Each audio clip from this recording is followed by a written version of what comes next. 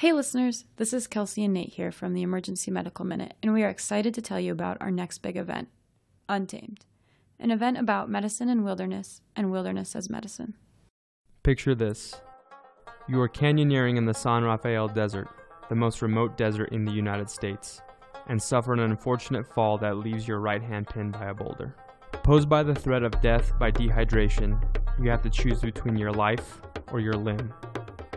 Our keynote speaker, Aron Ralston, portrayed by the film 127 Hours, was in this exact position. Guests will hear Aron's story, along with other inspiring tales of survival.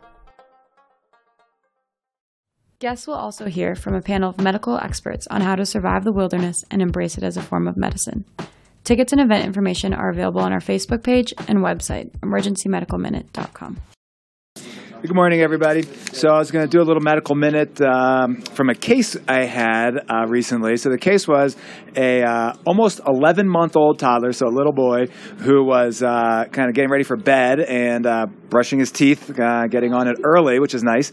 Unfortunately, his 3-year-old sister came up behind him and accidentally knocked him over while his toothbrush was in his mouth, and he jabbed himself in the back of the throat with his toothbrush.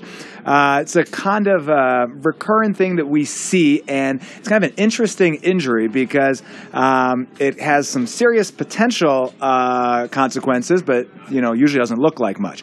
So a lot of times they come in, there might be a little scratch in the back of the throat, or sometimes hardly anything.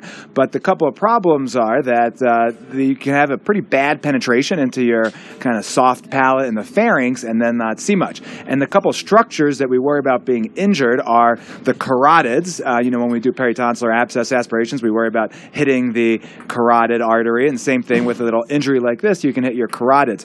And those are usually kind of more lateral injuries, so if somebody has an injury kind of more in the midline, it's less likely to affect the carotids. And then the other general kind of space is the whole kind of retropharynx, and it's a space that usually doesn't have any injuries to it, doesn't get your mouth bacteria back there. So if you have, you get some bacteria into your retropharynx, it can lead to potentially really bad infections like a retropharyngeal abscess. It can spread down into your chest and get mediastinitis. So potentially serious. So what we do is, initially we see the kids, make sure they're stable. Rarely you could have, a big hematoma that can cause an airway problem. Most times that's not the case. And then we have to decide, was this potentially a serious issue? So the imaging would be usually a CTA that would look at the carotid arteries and look to see if there was a bad injury. And most of the times these kids can go home. We tend to put them on antibiotics to prevent an infection, but sometimes they can have vascular injuries, and sometimes they need to stay in the hospital to kind of be observed. So this kid actually did have a lot of air in his retropharynx, didn't have any vascular injuries, got admitted and got antibiotics, and did fine, went home after a couple days.